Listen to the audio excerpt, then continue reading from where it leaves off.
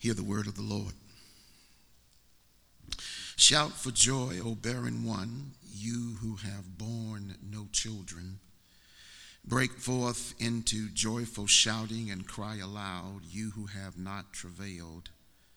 For the sons of desolate one will be more numerous than the sons of the married woman, says the Lord.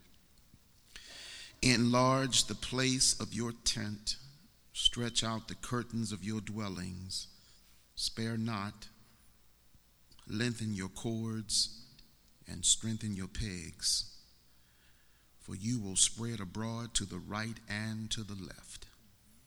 And your descendants will possess nations, and they will resettle the desolate places. Fear not, for you will not be put to shame. Neither feel humiliated, for you will not be disgraced. But you will forget the shame of your youth and the reproach of your widowhood. You will remember no more. Amen. You may be seated. Our focus will be centered particularly around verse 2 as we continue to explore and expound upon the theme of the year of the stretch, as we talk about how God will certainly move in the composition of our existence in this year, both as church and people, to expand us, to stretch us beyond means to which we certainly never considered. But in this text, I've given the title because as you read the text repeatedly in the context, and the context is this: Israel is now ready to return from exile. Remember, the exile is really Israel's punishment for breaking the covenant with God, for putting other gods or idols in the space of God, which is the violation of Exodus 20, thou shalt have no other gods before me. It is their breaking this covenant relationship, as God says, you will be my people and I will be your God. Jeremiah uses the analogy that Israel keeps whoring themselves. They keep going after others to which supplies no substance in their life. And so God says, because of your disobedience, I'm going to allow the Chaldeans or the Babylonians or the Assyrians to bring you into both subjection and captivity for 70 years. And that 70-year period will be my judgment, but yet discipline, to bring you where you need to be. Isaiah 54 is their preparation to return from the exile. Because how many of you know, doing 70 years, a lot can change in terms of your mentality. And even their comprehension and now opinion of God is much different, because those who went into the exile are not only older, but at least they have a history with God. But those who were born in exile have no history. And so now the only way that they can interpret God is the environment to which they find themselves growing up within. And so their perception of God is much different than those who've had a journey with God. That's the reason why you can't just depend on someone else's testimony in reference to the provision and the protection of God, but you've got to encounter that for yourself. And here they are in exile, but we often forget, as I made mention this morning, when we read Jeremiah 29, we are quick to rush to Jeremiah 29 verse 11, where Jeremiah says that God says, for I know the plans that I have for you, plans not to harm you, but to bless you and prosper you, and plans to give you a future and hope. We read that, though, without reading verse 10. And we found out, at least the choir members did, in verse 10 this morning, you dare not read 11 until you read 10. Because 10 says, I'm going to put you there for 70 years. But the 70 years will come to an end. Now that went right over your head, but if you think about that, contextualize that, you got to think, whatever condition you currently now find yourself within, whatever that condition is, it will come to an end. God has a time frame to which perhaps even God may have permitted your journey to embrace that particular experience, because God may very well be not only disciplining you, which means that you may have walked out of the will of God. You may be disregarding the will of God for your life. You may have decided that you are smart enough and big enough and strong enough to make the journey work on your own, and God can only be your consultant every now and then.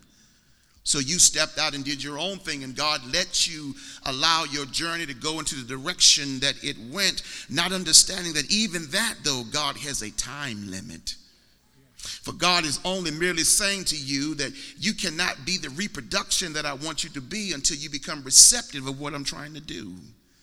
And what I'm trying to do is discipline you to understand that you need my direction. So Proverbs 3, 5, and 6 says, trust in the Lord with all your heart, because God is trying to get all that you are. Jeremiah 29 says, verse 12 and 13 and 14, you seek me, you will find me, but only if you seek me with all of your heart. Then you're going to find me. So God is saying, I'm trying to get you to give me your heart. And then in all your ways, every dimension of your life, acknowledge me. Talk with me. The writer in Proverbs says that when you lay your plans before the Lord, talk with God before you set out on the journey, God will make a way for you. God will show you what direction you need to go, but you got to have a talk with God. In all your ways, acknowledge him, says the writer, and he will direct your path. They are in a space where they are about ready to leave the exile, but the question becomes, do they really want to leave? Because some were born there, some were transposed there. And those who are now ready to leave, because eventually when you read Jeremiah and Isaiah, you read Ezra and Nehemiah, some didn't leave Babylon. In fact, they stayed there. They hung out because that was the only environment that they knew. And in fact, they were quite successful as a result of living in Babylon. But there were others who wanted to return to Jerusalem. If you read Jeremiah 29:10, God says, you will be in captivity for 70 years, but it will come to an end, and I will revisit you and will bring you back to where you started from in Jerusalem.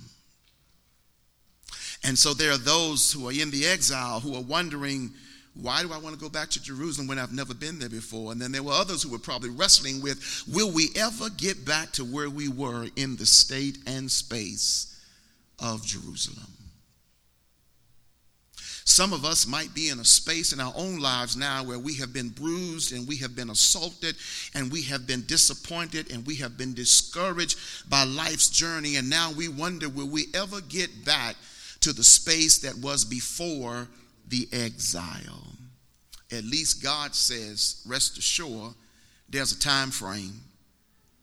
And not only in that time frame, but let me make you the promise. I told you I will never leave you nor forsake you. And so wherever you are, I am there. You may not think I'm there, but have you noticed when you call upon my name, I can easily be found. I'll never leave you nor forsake you. And whenever I need to be there in terms of you recognizing my physical presence, it's always there. What their mentality has to shift is from being one that has been, scarred by poverty, and now they are going to experience the outpouring of God's provision. Because God says, when you read Isaiah 54, here's something amazing. In 53, he talks about the suffering servant. He talks about how Jesus, in a very metaphorical and parallel way, becomes the servant who gives his life for all. And there's absolutely nothing appealing about not only Jesus and what he does, but even in Jesus, the way he looks. In fact, Isaiah said he grows up like a tender plant before us and a root out of a dry ground. And when we look at him, there is no form nor comeliness. Translation from the Hebrew, there is nothing attractive about looking at Jesus in this suffering servant mode. But yet, when we get to Isaiah 54, it transitions from a suffering servant to a servant who's freed from suffering. It is where Isaiah tells us that God is about to rain down the provision of life by way of abundance and prosperity, and reminds us that what he is about to do, you need more room to receive it. And here it is in the text. In verse 1 through 4, God says, are you really ready for what I have in store for you? Here's a bigger question. Can you stand to be blessed by God? We wrestle with the idea of the word success because in the Christian context, the word has almost become demonized. We use the modern term prosperity. Whenever we hear it, we think in terms of physical or material abundance, and yet now we've brought into the concept that it's almost unchristian to enjoy the provisions of life. And yet God says in the word that he's given us everything to richly enjoy. And if God has done that, why is there a shame within us to enjoy being blessed by God?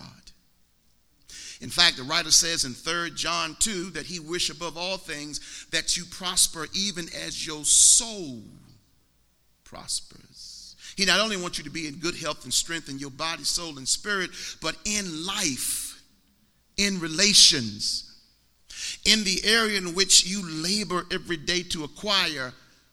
3 John 2 says, I want you to be excited and prosperous and happy about that divine provision. Listen to what Psalm 35 verse 27 says.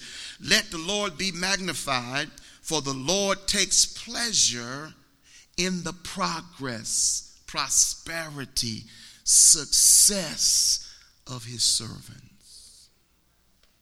I don't know about you, but I can celebrate God a whole lot happier and better when I have more than enough. Job 36:11 says, if you obey the Lord and serve him, God will allow you to spend your days in prosperity and your eyes in pleasure. In other words, God is saying, wait a minute, I don't expect for you to live a life of asceticism. There's nothing in my word to suggest that gaining the abundance and enjoying the prosperity of life means that you are in a curse mode or that you are out of my will. The only problem comes when that becomes the priority, and I have been substituted by that which is material, which cannot do anything for you in terms of when you are in the storms of life. So we've demonized, we've allowed folk from the outside to come in and tell us how wrong it is for us to be Christians, to be prosperous people. And yet prosperity in the biblical context simply means that God has given us enough of his provision to complete every assignment, every aspect of instruction in our lives. So here's what I think we should do. We've got to develop a mentality. It requires a shifting of our mental composition. The exiles had been conditioned by their environment. This is the reason why you have to be careful where you find yourselves on a repeated basis. Who's around you, what you are engaging in, who you are allowing in your space, because environmental variables can affect what you become, begin to shape what you think, begin to influence how you lead your life. And so there has to be a change in our concept of life. And I think, number one, there has to be this envy of lack. You have to come to a place where you hate, abhor lack. Now, I don't know about you, but I don't like having deficiency in my presence. I don't like it when you got more month than money. Nobody should like that. But you don't want deficiency. In fact, one reason why we labor so hard is to make sure that we don't experience lack. But it's not lack just monetarily, but I don't even want lack in my spiritual relationship with God. I want everything that God has to give me, but that also means that I have to hate the fact that whatever it is that keeps me from being connected with God, it's got to go. That's the reason why Hebrews 12:1 says, let us lay aside every weight. And the weight really means whatever it is, whatever keeps us from being in the presence of God and doing the will of God, let us lay aside every weight. And that doesn't necessarily mean it's a sinful thing, but it means that it keeps me from spending time with God the way that I need to be. Then he says every weight and sin, which means that there also may be a sinful condition in my life that I need to address. I need to pray for God's forgiveness, but also for God's mercy and grace to break that yoke in my life that does so easily keeps us from spending time with God. And then let us run this race with patience. So I got to have an envy for lack, because that announces deficiency. But I also got to change my mind and have an expectation for much, because that speaks to the idea of capacity. I've got to begin to sort of train my mind to want to aspire and to grasp the maximum of whatever it is, because I want all that God has to give. And if you think about this, the God who has endless grace and endless mercy and endless provision, how in the world could I ever reach maximum in God's provision? It's not possible. But just the aspiration and the trying of getting there has got to be a joy within itself. That's why Paul says, now unto him who is able, but who was able to do beyond all that we could ever ask or think. Marinate on that for a moment. What could I possibly ask of God that he couldn't do? What could I possibly think of God that he cannot provide? Just the idea of thinking that no matter how long I try to think of something that God can't do, I haven't even touched the alphabet of how God can provide. So there's an expectation, and one reason why we stay in exile and we allow ourselves to live in an exilic environment is because we have no expectation of moving beyond where we are. All you got to do is read Deuteronomy chapter 1, and when Moses gets Israel across the Red Sea, begin to make their journey to the promised land, they get to a place called Kadesh Barnea. And verse 6, I believe, of chapter 1 Deuteronomy says that apparently because they've gotten there, they became complacent and wanted to stay right where they were. And God says to Moses, tell them, you can't stay here. In fact, it's time for you to leave this space and move toward the journey that I have before you.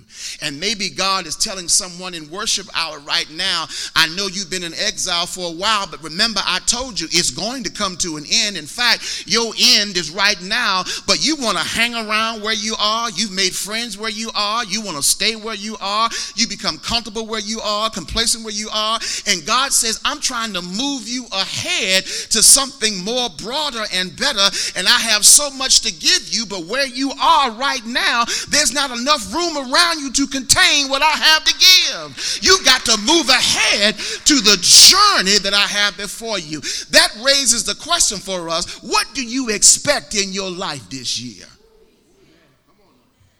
What's really your expectation for 2019? So I got to envy lack. I got to expect much.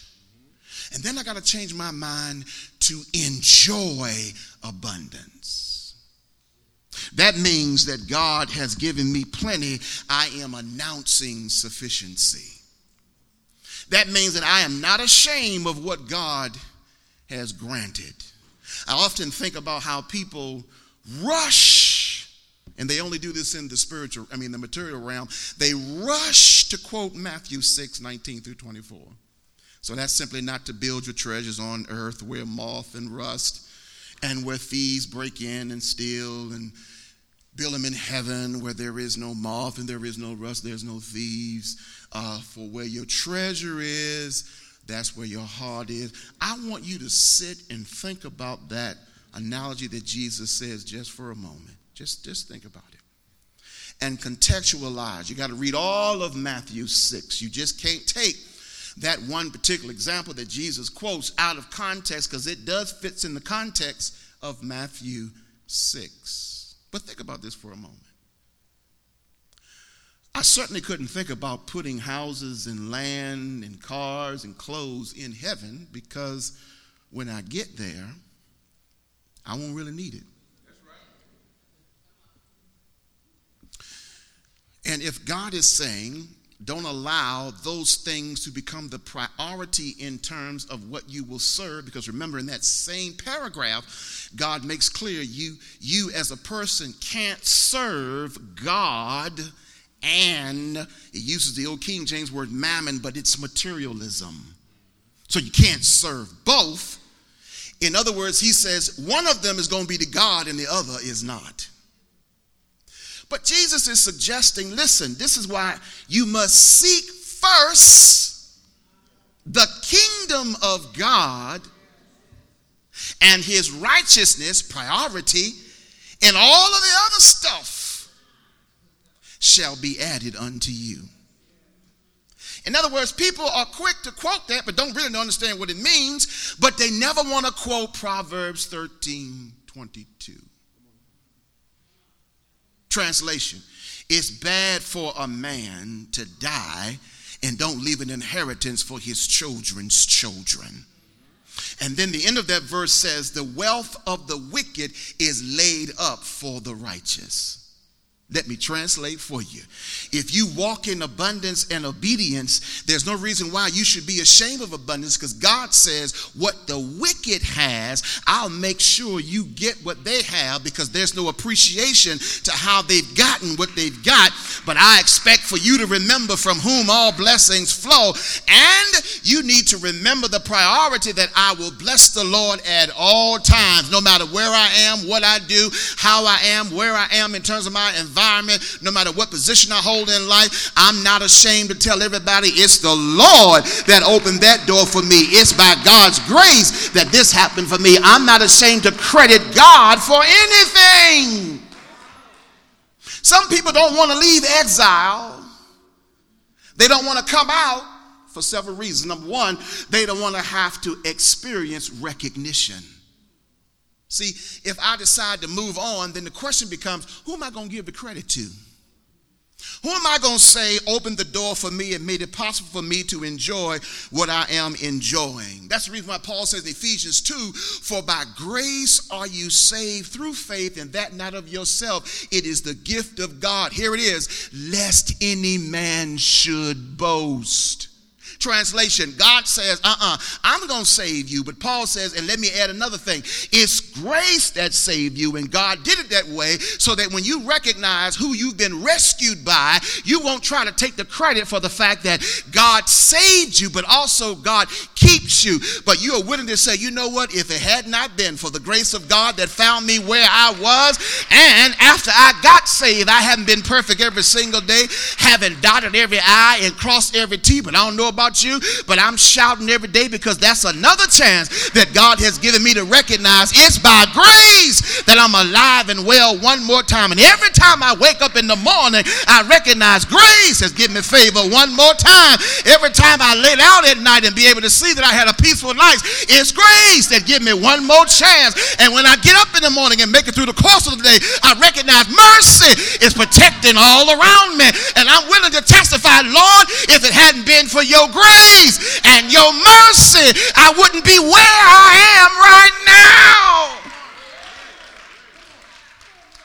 I'll give you the recognition, Lord, because you are worthy of such. And I don't want to stay in exile. I want everything you got to give me. So if you want to put me on the hill, let me go on the hill. Even if I have to go in the valley, let me go in the valley. But you just make sure you never leave me nor forsake me. And he has promised me, yea, though I walk,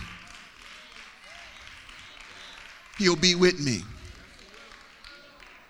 His staff and his rod will comfort me. And then he said, don't turn around. You ain't got no reason to turn around. Don't look back. Goodness and mercy is already back there. It will follow you all the days. I don't mind giving God recognition. And the exiles had to think, who do we give credit to when they ask who brought you out? They not only had the problem of recognition, but, when God moves you to another space, when God brings your life out of a dark space, not only recognition, but you have to deal with repentance. Because when you deal with repentance, you come to recognize, man, look at how unworthy I really am. When I look at my life and look back and I think of all the stuff that I've done voluntarily, and don't look at me like you ain't never done something that you are ashamed of this day in worship, because I know if I could see God's record on your life, I would be appalled and shocked at some stuff that you have done and said. But aren't you so glad that even after all you have done, it caused you to repent and say, Father, I'm sorry, but yet I thank you for your forgiveness and for your restoration and for giving me another chance. Because God will forgive you. But the exile should also lead you to repentance. When you are in that space and you recognize, I didn't get here just because I voluntarily decided to come, something God is trying to tell me. Amen. You know what other people hate about the exile? The exile has two problems. Number one, it runs the risk for you to exposure. And the exposure is while you are there, God will unveil why you keep falling. And exposure is frightening to us because that means the one thing that we certainly do not like to do, change. Change. Change. I knew they'd be quiet on me, Lord, but help me so I can go to this point. Change. See, the exposure shows up my weakness. And the exile showed up their weakness, and their weakness was God was no longer the priority in their life. They had built images of God. Read the book of Isaiah, and God speaks to Isaiah, and God says to them, tell them, Isaiah, by way of question, you done built this God. Now what's it going to do for you? Because it can't speak, it can't move, it doesn't feel, and it can't provide. But take a look at me, says God, who thinks and who feels and who moves and who works on your behalf. Do you really want an idol that has no mobility at all? over the God who is not only mobilized, but is the God who can be everywhere at the same time. Here you are in Northern Virginia dealing with an issue, and your brother, sister, father, mother, cousin, whomever is all the way down in Mississippi dealing with one, and God's working them out at the same time, being the same God in both contexts. That's the kind of God, says Isaiah, that you are serving. It leads us to recognize our weakness, and that should lead us to repentance. But there's another problem. Exile does. Coming out also makes us responsible. It means that we now have to be responsible for moving out and responsible for growing. But then the question becomes, as we look at the text, why would they not want to embrace the promise of God? Listen to what verse 2 says. Verse 1, Isaiah uses the analogy of a woman who has children and a woman who does not have children. Because in ancient Hebrew history, if you want to know what's a shame to experience, it's being childless. Not being able to give birth to a child. That's the reason why you read the story of Abraham and Sarah. Sarah is so despondent because without having children, you are the shame of the community. And listen to his analogy. God tells the exiles, listen, you who don't have children, you're going to be just as excited than those who does as if you had many children. Now, how's that going to happen when I don't have any? And I don't even know what it means to have children because I never had any. God says, I'm going to reverse how joy elevates in your life. Look closely at verse 1. He says, shout, you barren one.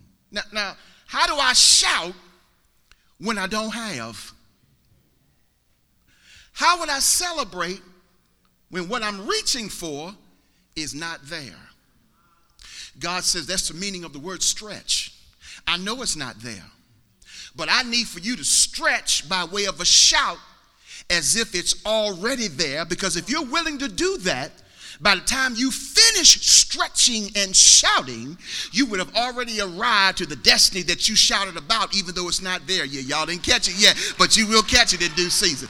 In other words, you've got to praise before you receive. You got to celebrate that it's already there. You got to already see it, and although yet it's not manifested, I see it coming down the pipe. Look what he says in verse 1. He says, shout, O barren one, you have borne no child. Look at verse 1. Break forth in a joyful shouting and cry aloud, even though you've never had birth pains.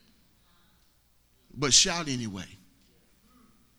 In other words, God's trying to tell somebody today, in your exilic moment, you may not have had freedom in a long time, but shout, start shouting like you've already been in freedom. For he says the sons of the desolate one will be more numerous. Can you imagine that? The sons of you who don't have any children will be more than those who do. It's because God specializes in what we call juxtaposition. What you think it ought to be is not. That's how God works. You think you should go up and God says, nope, we're going down. You think we should go forward and God says, nope, we're going backwards. You want to be ahead and God says, nope, you're going to be behind. In other words, God says, I'm going to juxtapose what you think should be, because that's how I work. I use what seems to be the simple to confound, to confuse humanity. They're looking for the profound. That's how we do in church. We sit and listen to see if the pastor's going to say something profound on Sunday morning, when in reality, it's the simple stuff you ought to listen to. You ought to catch that, because it's the repetitiveness of hearing something simple that you grow from, not the profound points that I've expounded to you. So he says, shout, shout. Before you even get there, shout. But that's hard for them to do. They won't shout for several reasons. They won't shout because, number one, maybe the duration in exile has bothered them. 70 years, that's a long time. In fact, if you think about it in Old Testament chronology, that's almost 2 generations. 2 generations, 70 years. And God says to me to shout after I've been in exile for 70 years. I'm going to give you a statement with each one of these points. Write it down and then marinate over just a little bit. Listen to this. You are today where your thoughts have taken you. You will be tomorrow where your thoughts take you. Let me say that again because you didn't catch it. You are today where your thoughts have taken you. You will be tomorrow where your thought takes you. They could not see coming out because they had spent a long duration in captivity, 70 years. They had almost become conditioned to their environment. Some of us never see beyond our present condition. We never dream beyond moving past that point. And so as a result, we can't come out because the duration has us bound. Point number 2, maybe it's not the duration, but it's the discipline, as I mentioned earlier. It's the fact that they are there and God is shaping. And yet Jeremiah 18:19 tells us that God says that he is the potter and we are the pottery, and the potter has the responsibility, has the right to put the pottery on the changing wheel. And when he puts us on the wheel, he makes us into what he wants us to be. And Paul would later come along, I think it's in Romans 4, and tell us the potter, the pottery, doesn't have a right to tell the potterer what you want to be. Because the potter is the designer of the pottery. Here's the second statement. Because in disciplining, God is trying to do something and say something if you're hearing and listening. Here's the second statement. We do not suddenly become what we do not cooperate in becoming. Let me say it again. We do not suddenly become what we do not cooperate in becoming. In other words, God says, I'm trying to shape you into becoming something, but you won't cooperate. You are determined to have it your way. Y'all done got quiet on me now. Y'all were shouting before when I talked about provision. Y'all were happy. Now we're talking about shaping, and shaping is painful. God takes out the carving knife and begins to cut off access and cut away areas that we say, God, don't go over there. Let's work with that later. And God says, no, we're going to work with that right now because I'm trying to help you become, but you won't cooperate. And because you won't cooperate, you're going to hold on to that exile mentality. They don't want to leave because of duration, maybe. They don't want to leave because of discipline. Maybe they don't want to leave because of doubts. They doubt if they leave out of the space that they are, that there might be problems going into the new horizon, and they might not be able to handle it. That's what we get from the book of Exodus when Israel's leaving Egypt. And remember, they're coming out, and when they hit the first obstacle, and it hadn't even really done anything, it's just a sea standing before you, and they look at Moses and say, man, you brought us out here to die in the wilderness. We would have been better off. And by the way, they weren't even in the wilderness yet. You wasn't even in the wilderness. You hadn't even got out of the city yet.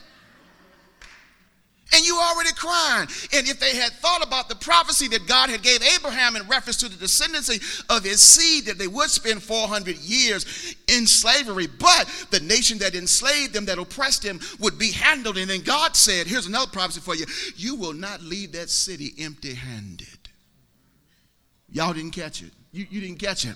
God said, listen, you may have went there as slaves. They may have enslaved you, but when you come out, they're going to be more than enough than you've ever imagined in terms of success. And here it is. You ain't going to have to ask them to give it to you. You read the book of Exodus, the Egyptian says, would you please leave as soon as possible? And here, take all of the wealth that we have and get out of our town.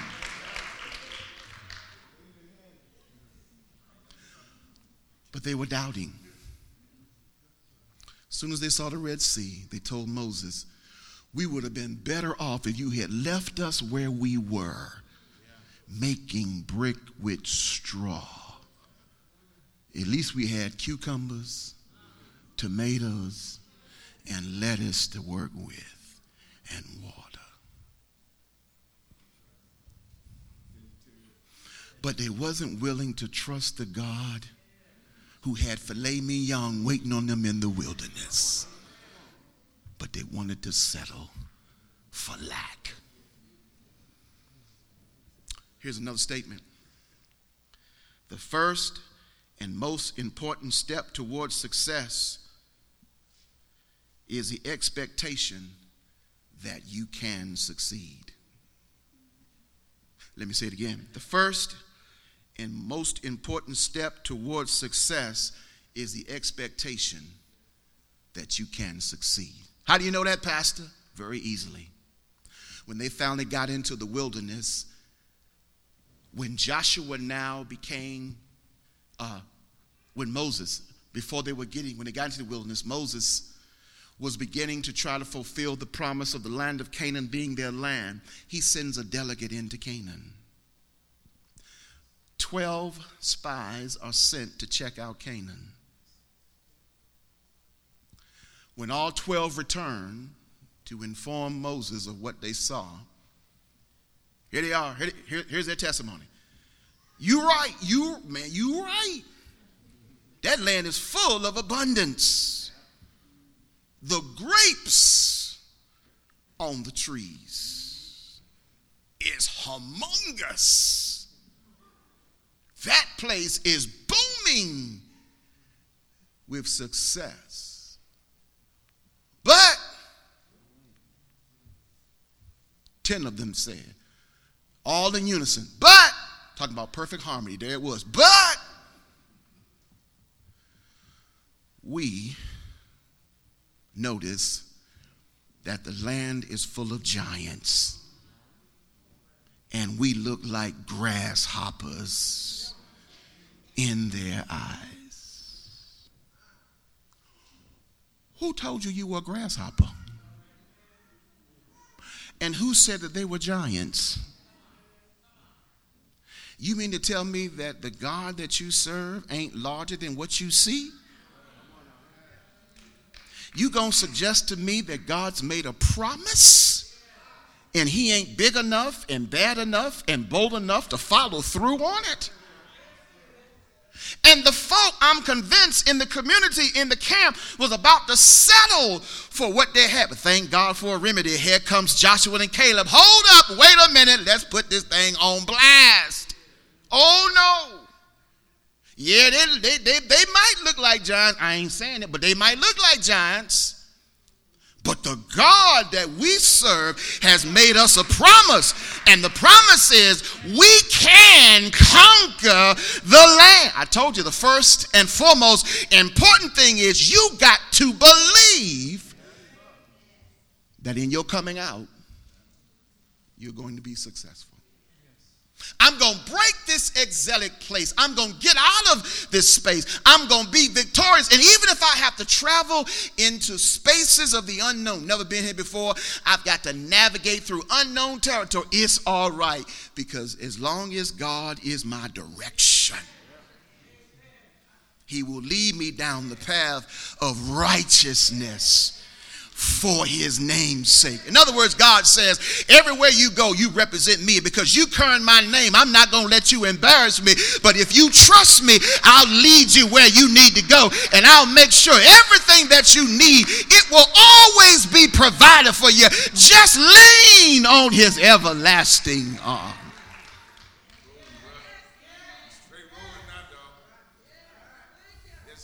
Well, let's not hold you too long. Let me hurry on. They had doubts. And some of you might be wrestling with doubt. Jeremiah 10, the writer says that God tells the people, remember what I did for you in the past. So I'm here to tell you that you might have doubts where you are, but remember, on the way to where you are right now, who kept you? Who watched over you? Who protected you? Who made sure that no harm came to you?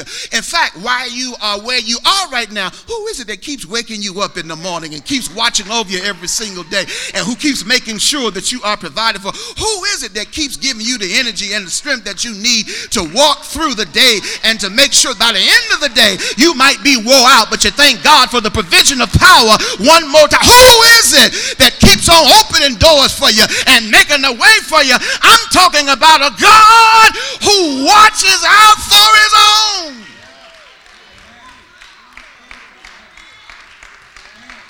You've got to learn to tell doubt, get out of my mind and out of my presence, because I'm replacing it with hope and faith.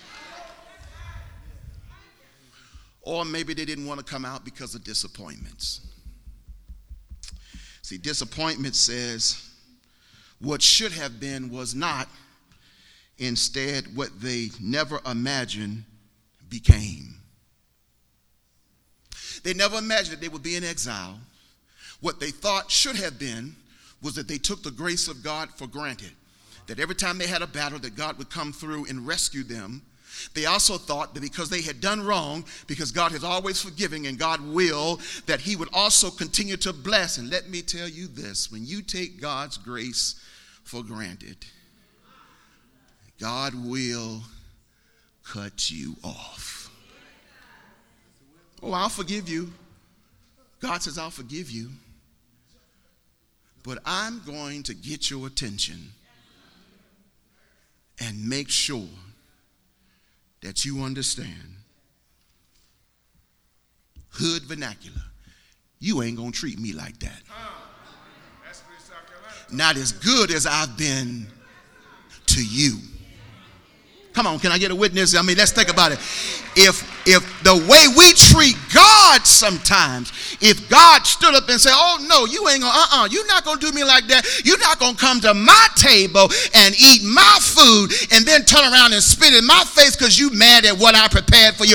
Absolutely not. You're not gonna wear my clothes in the heart of the winter and then get mad because it wasn't the kind of designer clothes that you. Absolutely not. I'm gonna help you understand. I'm the one who provides all your need. You gonna learn to appreciate from whom all blessings flow. Here's my final statement.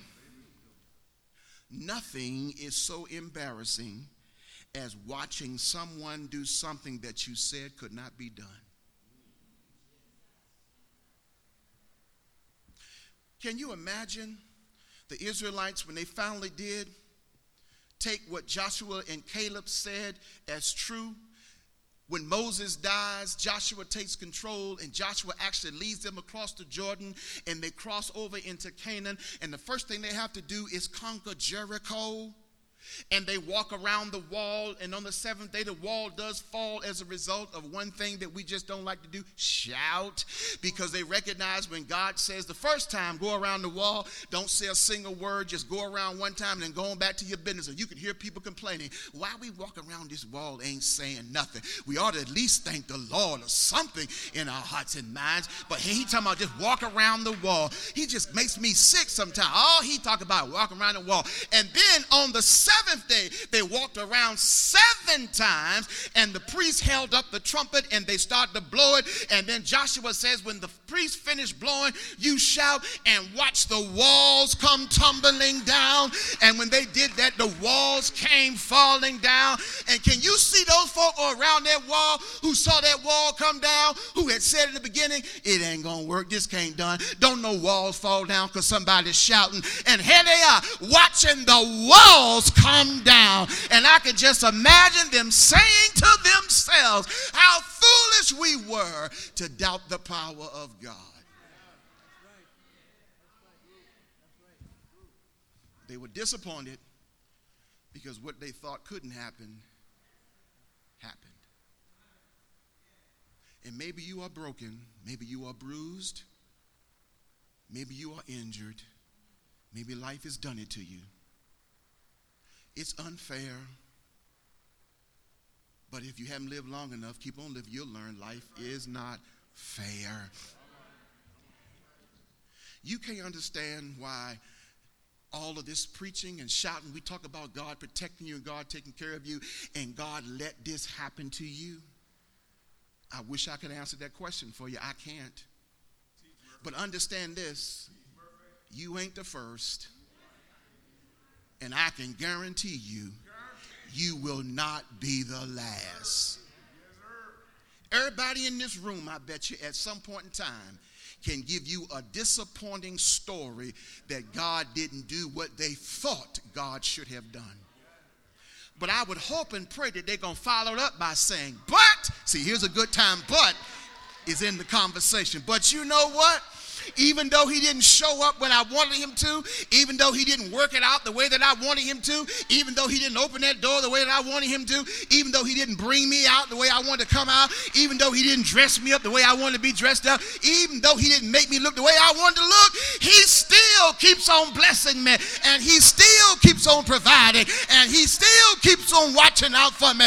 And I don't know about you, but I said I wasn't going to tell nobody, but because of his goodness and because of his grace and because of his mercy, I can't keep it to myself.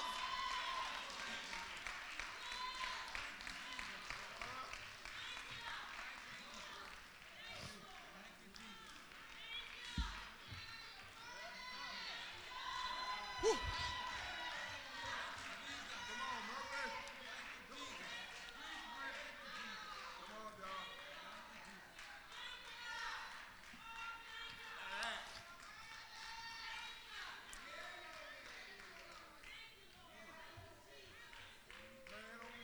So let me bring this to a close.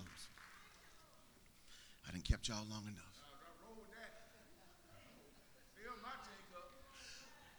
So church, we really can't understand the impact of Isaiah 54 until we hear the call of Isaiah 52.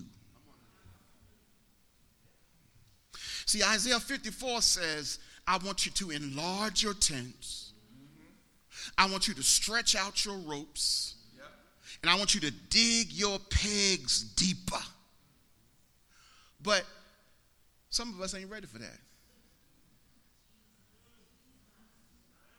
We're not ready.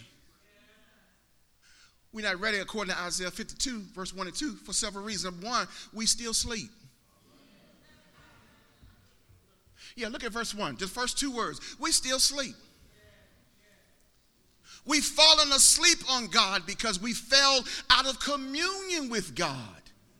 And as I told him this morning, remember, communion always comes before commission. In other words, God can't send you out until you've sat before him and he's empowered you. But we sleep. We sleep in so deep that we're not even awakened enough to sense what God is doing.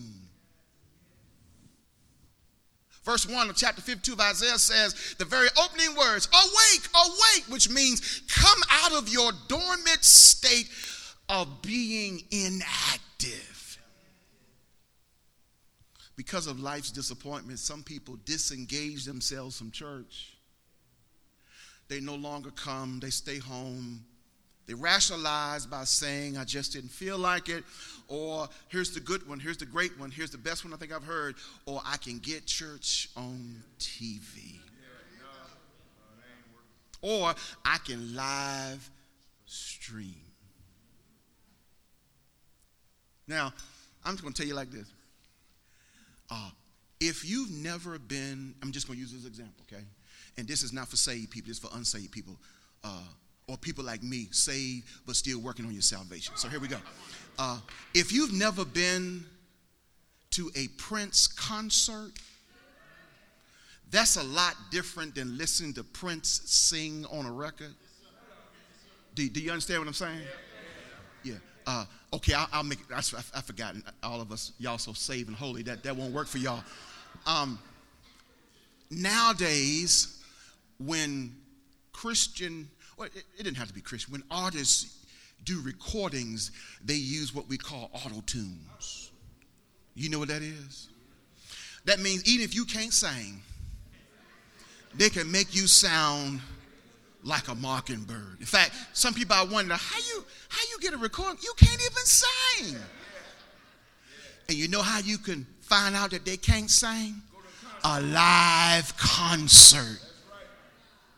You get them jokers on stage and they lip syncing. Or this is what they doing. Yada yada. That's how I know right there something wrong. You can't sing. You can't. Tell me when you ever saw Aretha Franklin. Tell me when you ever saw Luther Vandross. Tell me when you ever saw George Clinton. It didn't happen. It didn't happen. Why? Because they could sing. And when you can sing, it's a lot different live. Because when it's live, you can feel the ethos coming out of the artist. You can feel the song in their heart and the song in their hand. And you can look all over their expression. You can't see that on a CD. At church, you might can see me live streaming, but you can't feel what's happening in the atmosphere. You can hear the choir singing, but you can't feel what's going on in the spirit of the singer and the choir because you're not there. The first thing we do when we are disappointed is we stop coming to church. And verse 1 of 52 says, wake up. Look at the next line. Wake up. And when you wake up, as I told him this morning, what's the next thing you do? Stretch. And as I told him again, if you haven't lived long enough, keep on living. You'll see why it's important to stretch. Because the older you get, there's an uninvited guest named Arthur that shows up. I didn't send him an email, didn't send him a text, didn't send him a letter, nothing that told him I want him to come by and see me, but he stops by and he finds places in my body and he act like he gonna set up for the long-term existence. So you need to stretch because overnight your hands get stiff and your arms get stiff and your knees get stiff and your hips, oh shoot, the whole body just gets stiff. But God says, I want you to wake up from where you are in your exilic place and stretch. Why? Because every day I want you to wake up and start saying, this is the day that the Lord has made. I am going to rejoice and be glad in it. It's another chance for me to experience what God has in store on this special day. Look what he says. Awaken. Stretch. Then the text says, clothe yourself. Put on your strength. One reason why God can't bless you in public is because you won't let him bless you in private. God says, when you go out in public, I want folk to see that you've been with Jesus. And the way that you do that is before you even start your morning, how about stop by and have a conversation with me just for a little while? Was Grandmama right when she said just a little talk with Jesus? Tell him all about your sorrows. He will. Will he answer by and by? And then when you feel a little prayer wheel turning, Jesus will make everything all right. This. I hope this helps you, but this is really why I do this every morning around 4 a.m. That's my devotion time. Ain't nobody moving around but me and the dog is still asleep at that time anyway. So just me. I'm chilling in my study. This is my time when I read my Bible, and I just have to read scripture. And I do this for one reason, because I'm not aware of what the day holds for me. I don't know what demon's going to rise up and decide that this is the day that we're going to attack James. I don't know what's out there ahead of me. I don't know what hell is waiting on me. I don't know what trouble's waiting in the street. So I believe that I have to get up early in the morning, and I have to have a talk with God, and I have to say, Lord, whatever you do, build a fence all around me and protect me through the course of this day, because I don't know what's out there, but I know that you know, and put angels all around me. And Lord, even though I know I don't deserve it, give me some favor through the course of the day. And I need to do that early. And then when I'm out there, Lord, let me represent you. And let me tell you something. Here's why I think you need to do that. Here's a byproduct. I'm almost done. I'm telling you, church, it doesn't matter where I go. I'm telling you, it doesn't matter where I go. Someone is going to walk in front of me or tap me on the shoulder. How you doing, Reverend Murphy? Don't know who they are, never seen them before, at least I don't remember seeing them. But somebody is seeing me wherever I am. Now, here's what I'm trying to tell you. If I'm not prayed up in the morning, I might mess around and be out there acting like a you-know-what fool, and they walk up on me. And you know how we get that look. Red Murphy, is that you? You know it's me. You know it's me.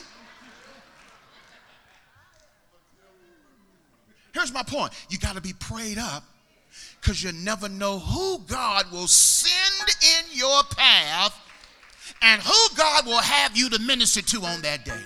Wake up and clothe yourself in your strength. The Lord is my light and my salvation. Whom shall I fear? The Lord is the strength of my life. Of whom shall I be afraid? But look what it says. Not only that, but put on your beautiful garments. In other words, Isaiah says, when God wakes you up in the morning, do me a favor.